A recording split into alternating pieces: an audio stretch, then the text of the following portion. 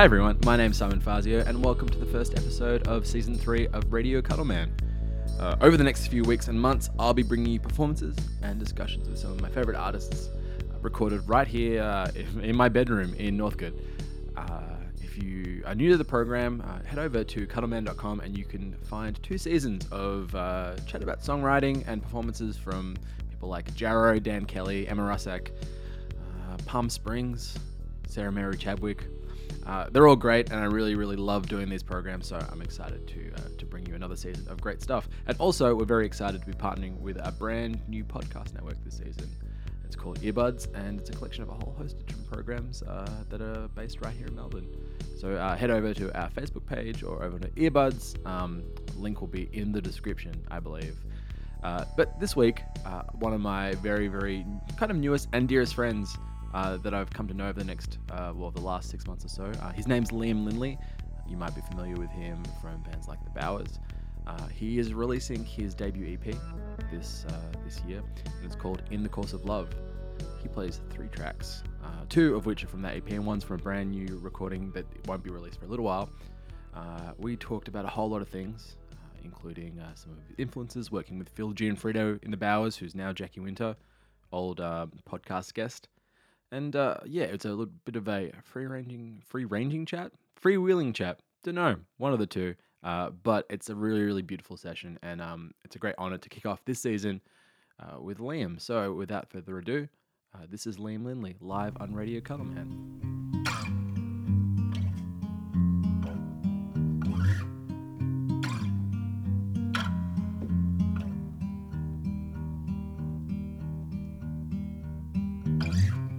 All night long, they're soaking cherries in rum, stacked in jars, leaving the cupboard for a month.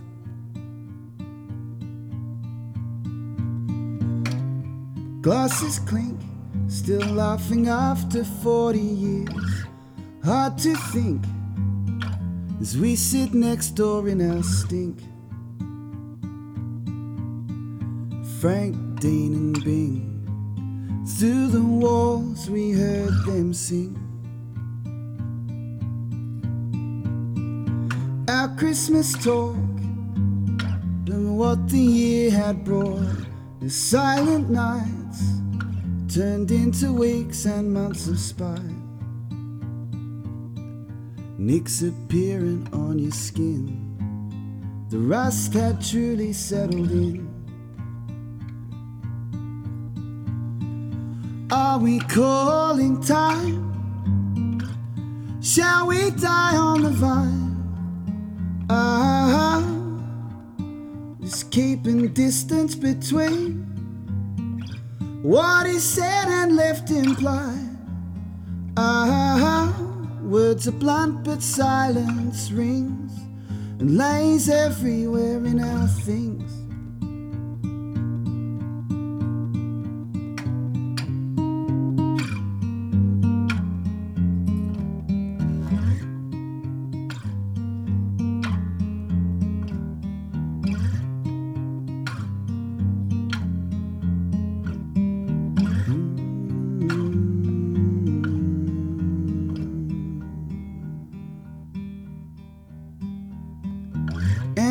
Start.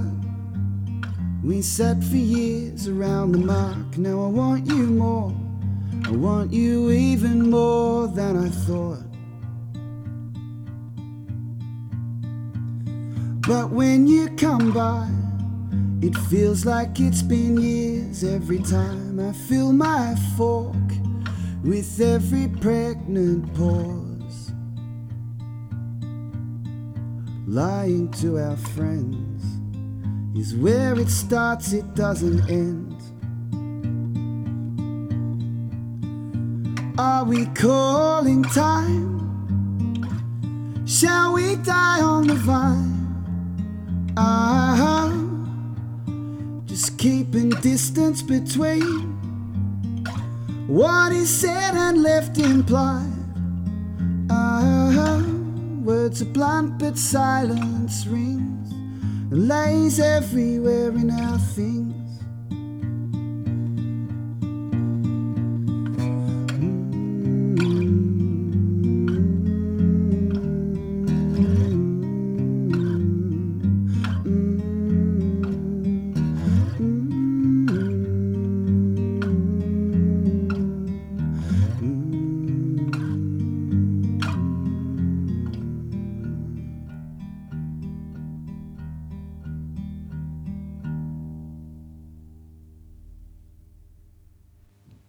nailed it. Cool. It was great. Thank you. Liam, thank you for coming to the show. Thanks for having me. Thanks for having me, Simon. That was your first single, Soaking Cherries. Yep. What I like about that song is songs about kind of seeing people you shouldn't be seeing. Is that what it's kind of about? No, it's not. It's not? No, it's one of those songs that's a composite story of things that never happened in my life. But there's when I say composite, like there's fragments of things. Like I live in a small apartment, and to me, the song is about kind of there's elements of FOMO in it. Okay. You know, there's a bit of grass is greener going on, and it speaks of kind of loss and an acceptance of a broken down relationship. And when I wrote it, that had nothing to do with me. Yeah. So yeah, it was just one of those things. Like I got pretty deep on the feelings of it when I was writing it, but I'm not sure where it came from.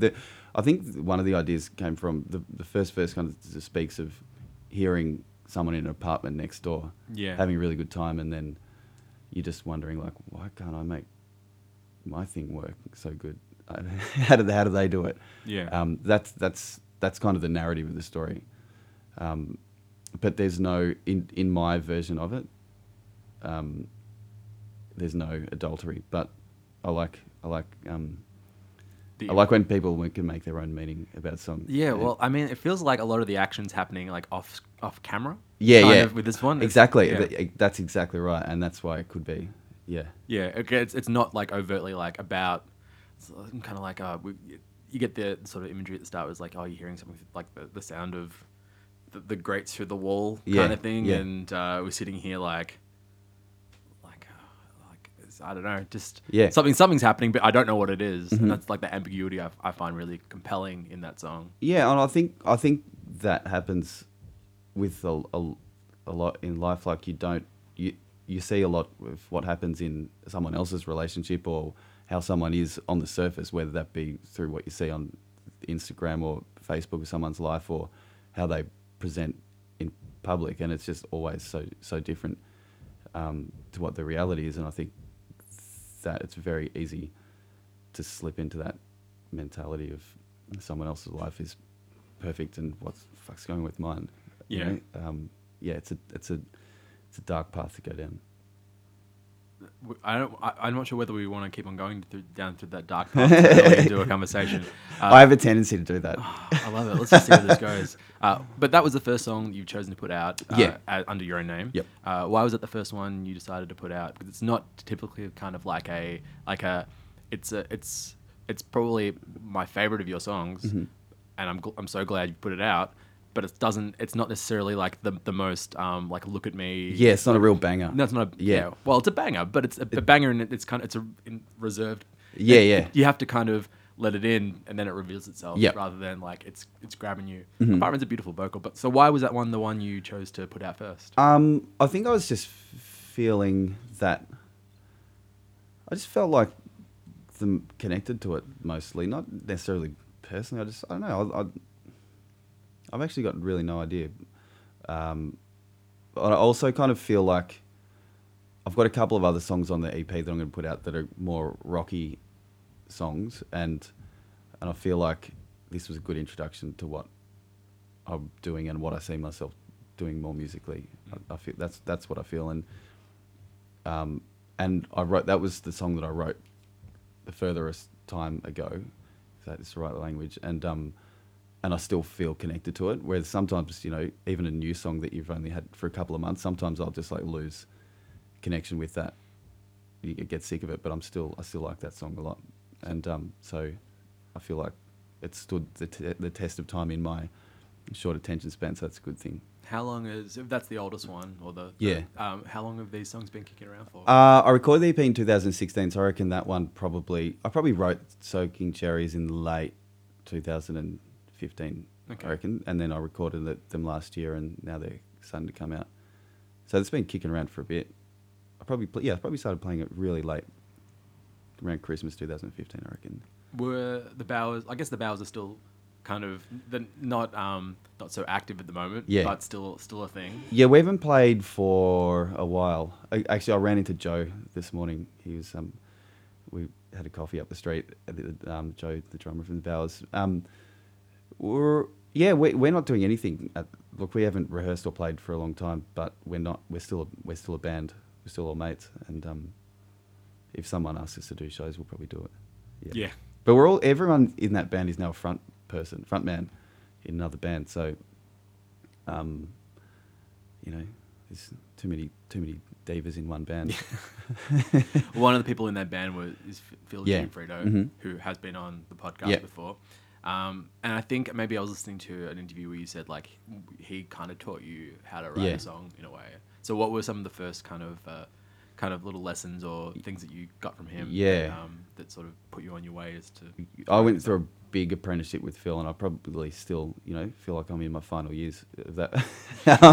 Maybe that's never going to end. But yeah, he's one of his things is always, he does this thing where, because we used to go, I used to go to his house in North Melbourne a lot, and we'd just spend afternoons writing songs together, and it was often actually him writing, and I would just follow what he was doing, or sometimes he would just get and sit me to, he would just say, just start playing stuff while he was setting up, and then he'd be like, all right, let's do something around that.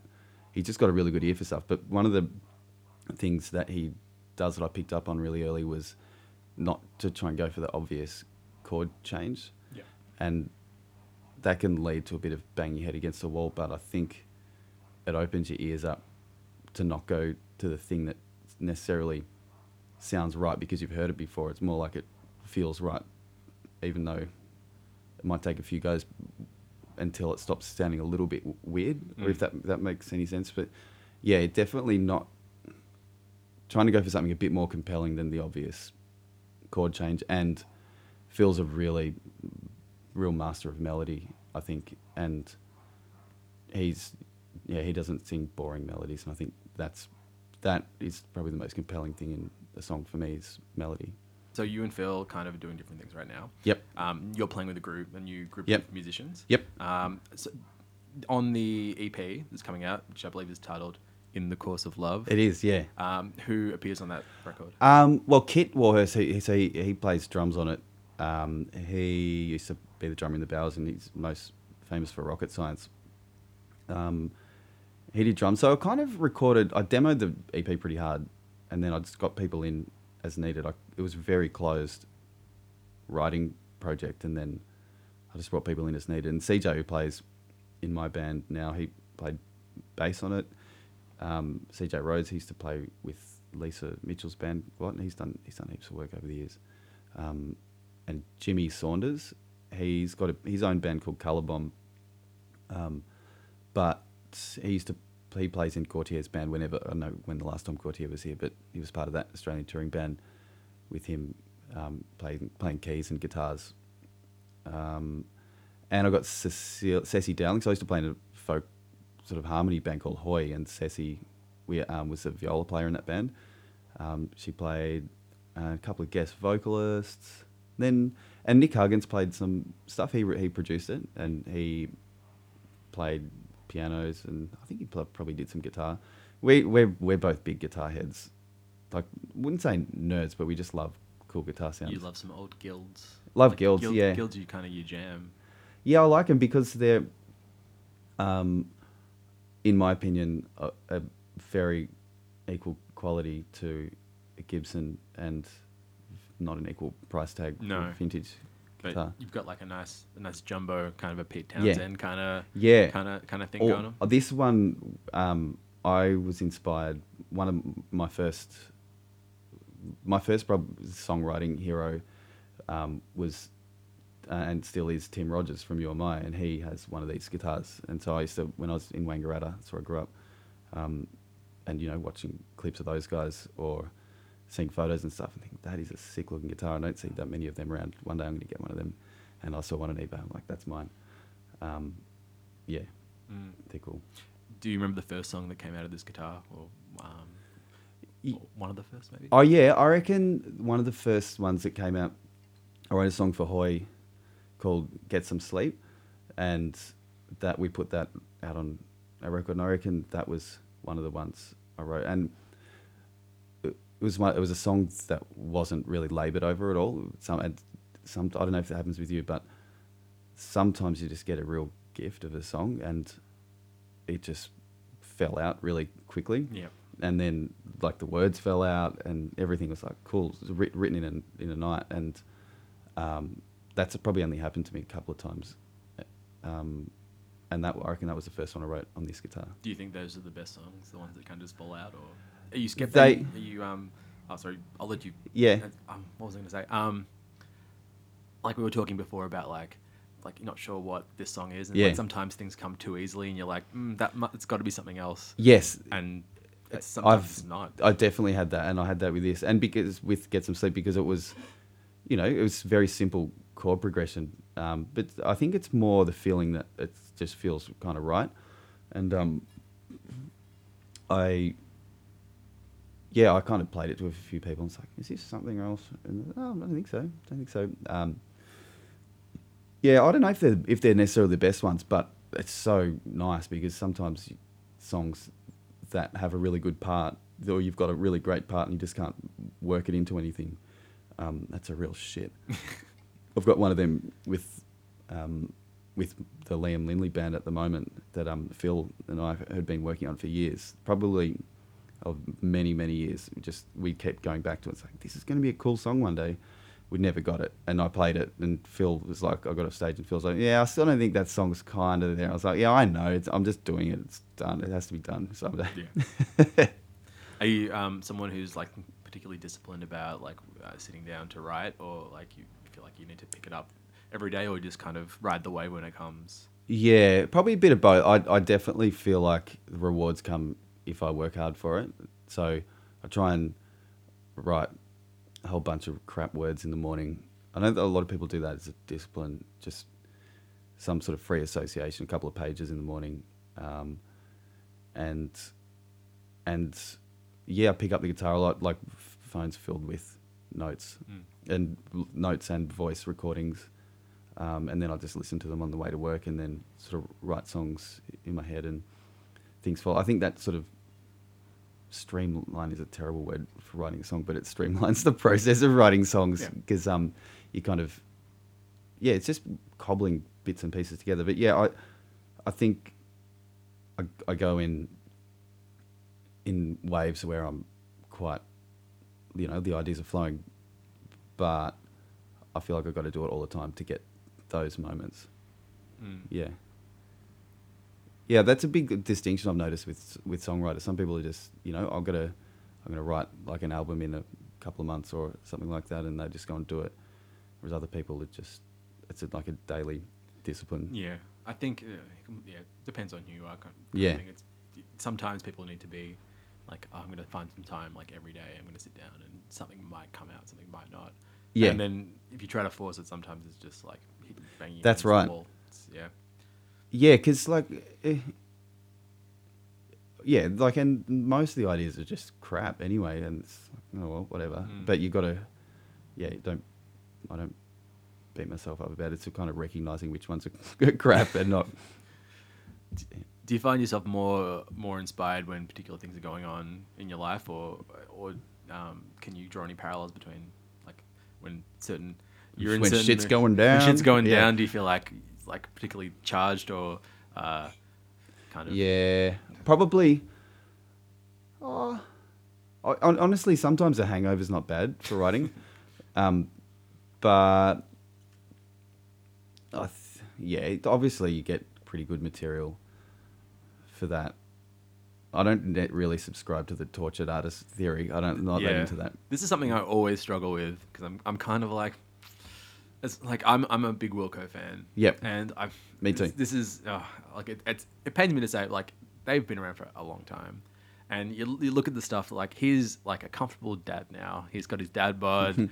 And all the last records have been like pretty good, but like none of it's like quite as like Yankee Hotel Foxtrot. Yeah, as like he's strung out on opioids and it's not as good, is it? Well, he's one that doesn't subscribe to that theory. No, he doesn't. But maybe the proof's in the pudding. Yeah. And look, honestly, like even like the worst Wilco albums are kind of like, it's like you dream to be able to write like a collection of songs like that good. Yeah. But yeah, like I don't know. I'm just gonna get to the bottom of this one. I think it's a good thing to keep asking, and my response to that, which is I don't agree with it, is probably as much as I don't want to agree with it, because I think that you can probably train yourself to just be a better and better songwriter. However, if you do have some shit going on, you've got some pretty ready-made material.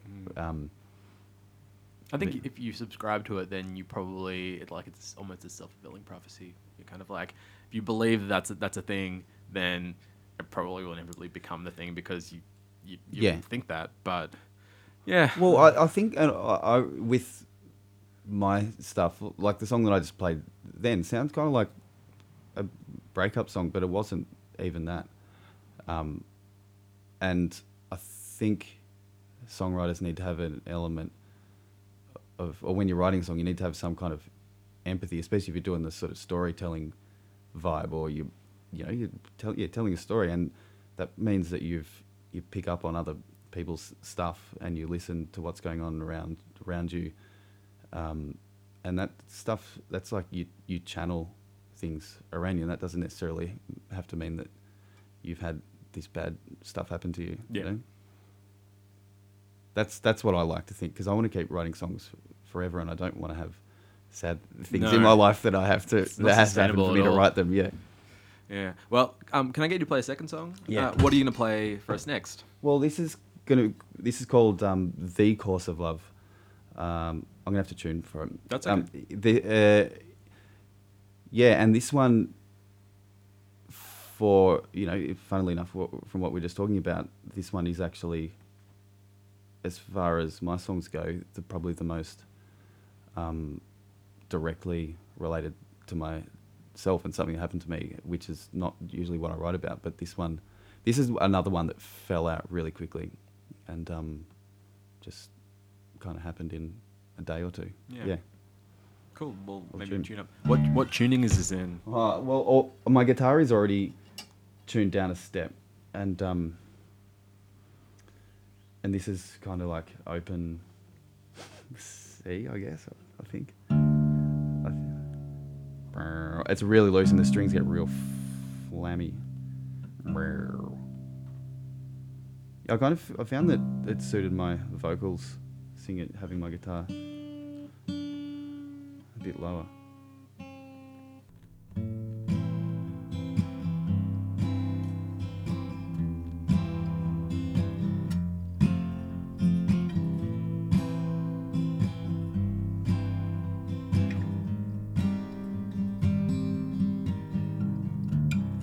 I'm not going to make it hard for you to move on or fall apart, to grow up or to restart. May you stay in the course of love. I don't want to mess around.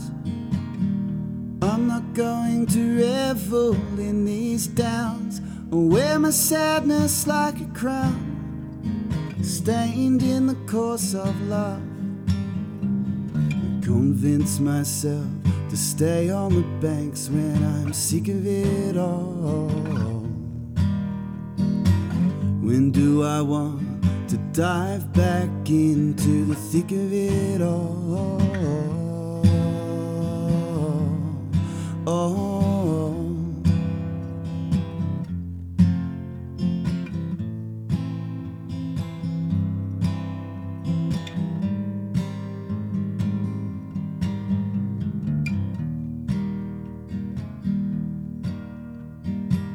I won't call when I'm feeling weak, or tell your friends I'm losing sleep. Like a bruise I'm proud to keep, made in the course of love. I hope you've made a good start. I know you've got a golden heart.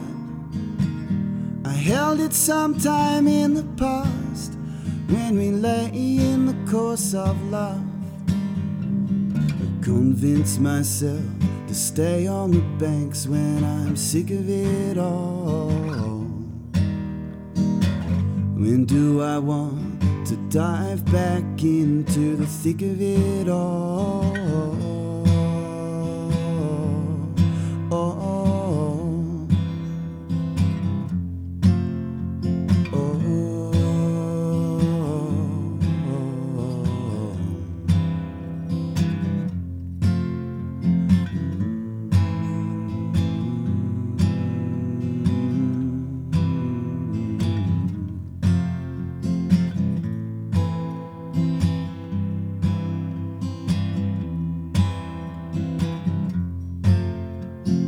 Convince myself to stay on the banks when I'm sick of it all.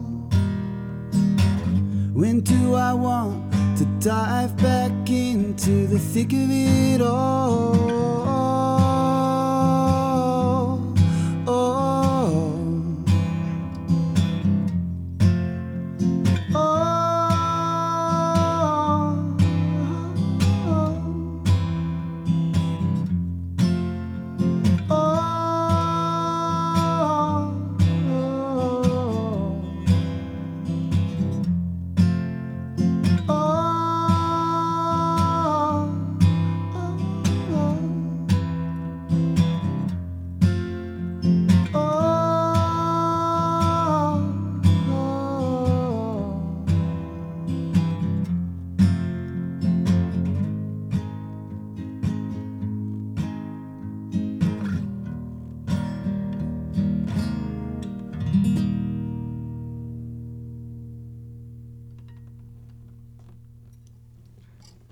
Nice.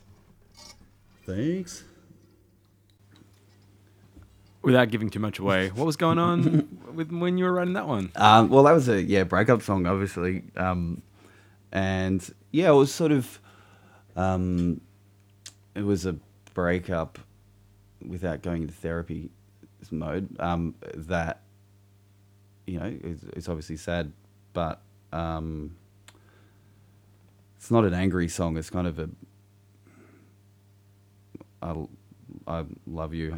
Let's have a good breakup song. That's what it is. And it's about trying not to be bitter and letting go and trying to be a good person to your ex-partner and hoping that they can do the same for you.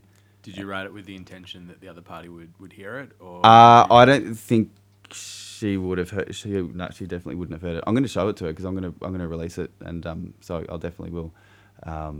And I think it was a good song for me to write. It felt like a good letting go song, and I kind of feel a little bit self-conscious playing it live because it does sound kind of it sounds saddy cakes, and I think that can make people feel uncomfortable at gigs sometimes. But I feel good about playing because I don't feel sad when I'm singing it. I feel it's a loving gesture. That's what it means to me. Yeah. Mm-hmm. Yeah. So is that one going to be on the EP? Mm-hmm. And I had a question. So that one's Soaking Cherries. Yeah. Yeah. Course of Love, which is the self. Yeah. It's the Yeah. Is it eponymous? What's eponymous mean? Is that self-titled? I don't know. It's the title track. Epididymis. I don't know. Yeah. Well, yeah. So the EP is going to be called In the Course of Love, and that song's going to be called The Course of Love. Do you feel like all the songs are kind of thematically linked on the record? Or? I reckon there's a bit of, well, I'm going to use a word that I don't really use, post hoc. Thematizing. There's two words that I don't know. Yeah. A little bit. There's a couple of sort of breakup-ish songs, and that's kind of just what I think about is not only my own life and relationships, but I'm kind of obsessed with feelings and people's interpersonal relationships and stuff. That's my songwriting bag. I'm not a real political person. I just believe in I'm just into people, I suppose, and I find them fascinating. But nothing you write is necessarily too literal or overtly like this is like you're not. It's not like you're sketching out a scene where you can. It's just kind of sort of metaphors and sort of strands and imagery and that kind of stuff. I don't know how to write that kind of song. How do you write that kind of song? Well, for that one to me kind of feels really literal because that's how it feels to me. But I'm glad you said that. I don't know. I like collecting quotes and stuff. I've always found them really funny because they cut to the heart of something in, few words, I suppose. And I think that's what good songs, that's what I try and do with songs is present something that you can have a feel about what it is, but it's there's a level of ambiguity there without being so obtuse that there's nothing to sort of grab a hold of. Yep. And I think the guy you mentioned before, Wilco, Jeff Tweedy, he's like the ultimate master at that. It's like you get a vibe from it and you can get an inkling about what it might be about to him. But I reckon I've heard interviews with him and he never reveals what songs are about. No. Because he says it's up to you really. And I think I like that idea. But yeah, I think any painting or poetry or any sort of artwork is able to offer that thing to the viewer or the listener, their own ability to have some space to interpret things or make it a part of their own life for them to understand. Yeah. Well, we were talking about away from a housemate to I think she's leaving. Yeah. Yep, that was wooden door before screen door. We were talking about Robin Hitchcock before, who is like completely of the kind of there's barely anything that's like maybe these more political songs are more sort of overtly like this is what this is about, but like his sense of like sort of it's almost surreal, his kind of imagery. What do you like about Robin Hitchcock's songwriting? Oh, I'm such a fan of him, and he is actually really political. I've met him a couple of times, and he's got on a couple of rants. But I love his. Well, he's kind of surrealist, and I don't feel like I'm a surrealist songwriter, but he is that, and but there's a depth there. It's not done for shits and giggles. I think he's very deliberate about his stuff, and he writes a lot about food. Like he has a lot of food things in his songs, and I saw him playing at the Northcote Social Club earlier in the year, and he was talking about that he writes about food, and I can't remember exactly what he said, but he explained it in a way that made it sound really important and serious. That it's like food's fucking important. I'm not doing it to be funny. And I don't know what it is about him that I like, but I suppose I'm always really into British songwriters. That's they got a sort of dry wit about them. And Robin, he just kind of plays. I particularly love his acoustic records. It's just right down to the essence, and he's a great melody writer. And he's just a bit of a whacker. I remember the first time I listened to his record called I, which is still my favourite. I was listening on the way to work, and I was like, "What is this?" And I downloaded it because I was really into that Graham Coxon record, The Spinning Top. I don't know if you've heard that. I haven't heard that one. And I think he got Robin to play on it. So I was just like, I need more of this. Who played on this? And I was like, okay, Robin Hitchcock, never heard of him. Download. And then I was like, what is this? I kind of hate it, but I sort of like it as well. And then I just got hooked. I can't remember the way I got into Robin Hitchcock. I think it might have even been through Wilco.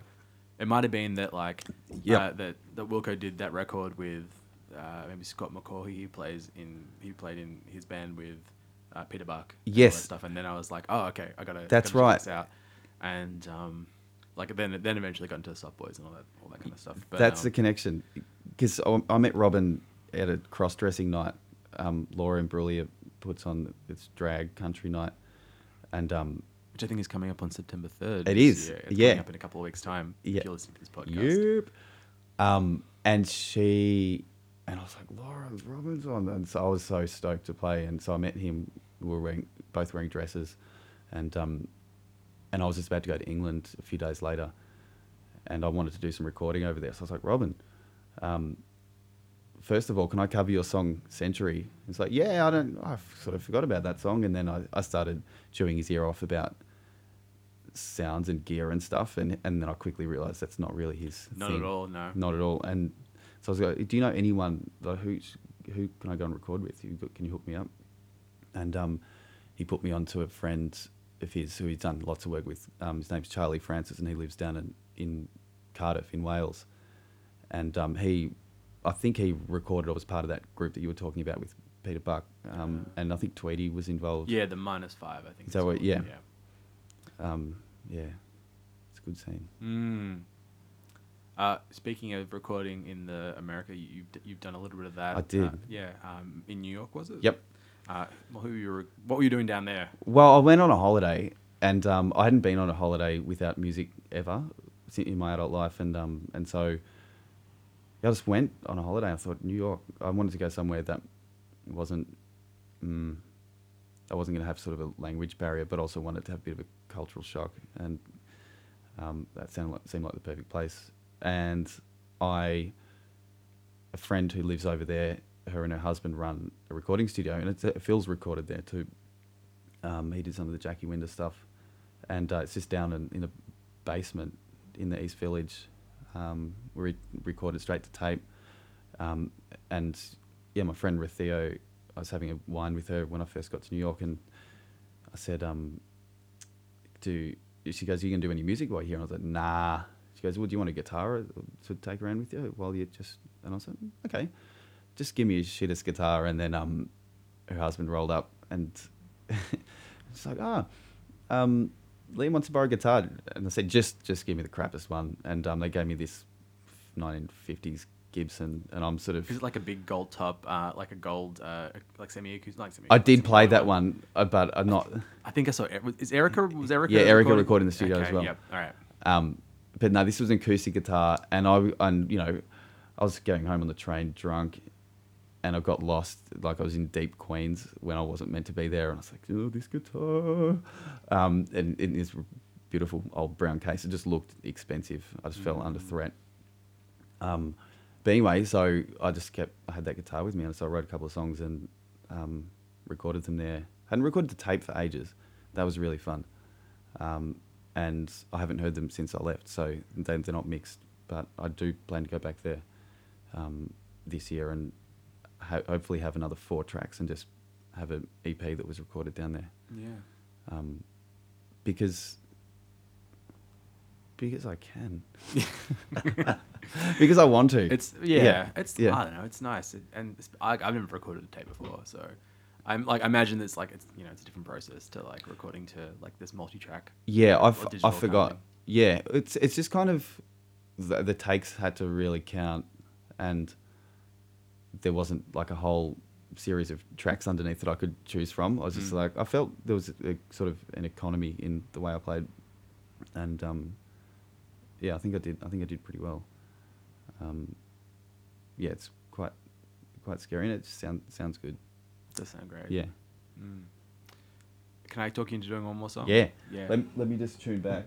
This is one of them. Anyway, I'll one of the ones I did in America. Okay. So what's the song you're gonna play for us last, Liam? Yeah, the song's called "The Sounds of." It's a long title. "The Sounds of the Charms of Our Lives." Yeah. It's set in America. So this is one of the ones that you now play in a full band I do, yeah. Yeah. Yeah, playing a full band arrangement. And I recorded it again solo, but I'll do a full band version one day. Yeah. Here goes. I'll turn your verb back on. Oh, yeah. You verbed up. Yeah. Oh, it's luscious.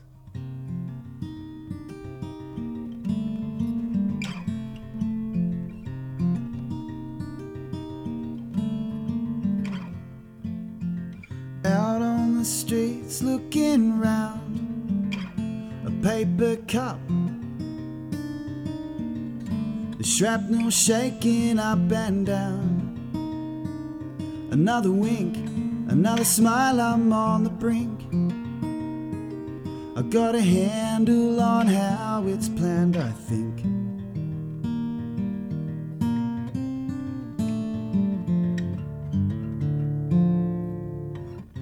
Drifting lightly to the beat, the city's feet,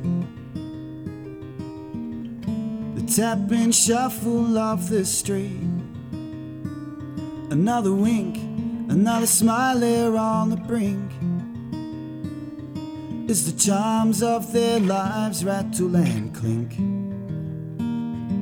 The first time that I felt the pinch was something or someone that I couldn't clinch. And they dressed up in diamonds and gold. The chink and jangle echoes through my soul. I'm impressed, you can hear through the mile. I could deaf to the sounds of the charms of our lives.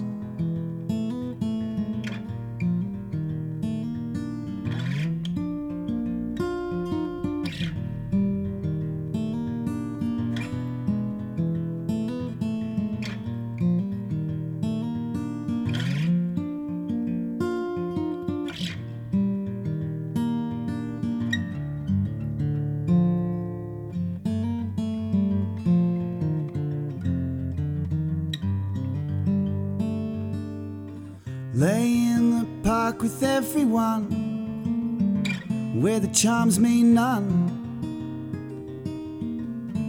On your back under the sun, and through the trees, again I feel a thrust of the city until the summer turns to rust. The first time that I felt the pinch was something or someone that I couldn't clinch. And they dressed up in diamonds and gold. The chink and jangle echoes through my soul. I'm impressed, you can hear through the mile. I could deaf to the sounds of the charms of our lives.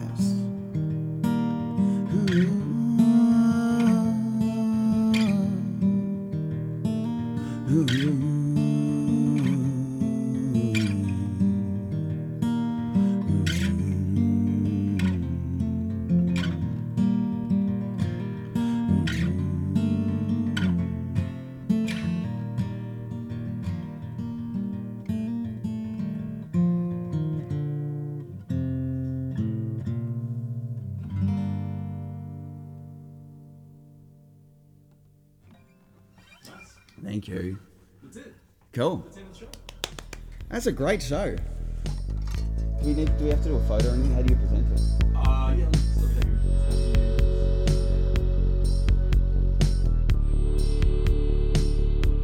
Thanks again to Liam for doing that wonderful session. I really, really love all of their songs, and what an honor it is to kick off season 3 with those tunes. So, for more, well, you can do a number of things. This podcast, you'll probably notice, has no advertising on it. So that what you need to do is head over to Linley's Facebook page and his Bandcamp, buy a copy of his debut single, Soaking Cherries. Like his page. Come and see us play. Actually, we're playing a gig together in Belgrave, if you're listening to this at the time of release, Saturday, September 2. My band, your band, and Liam Linley. And also Do Good, another old podcast friend. So if you're in Belgrave, come and see us play. Support Liam, support live music. Anyway, we'll see you next week.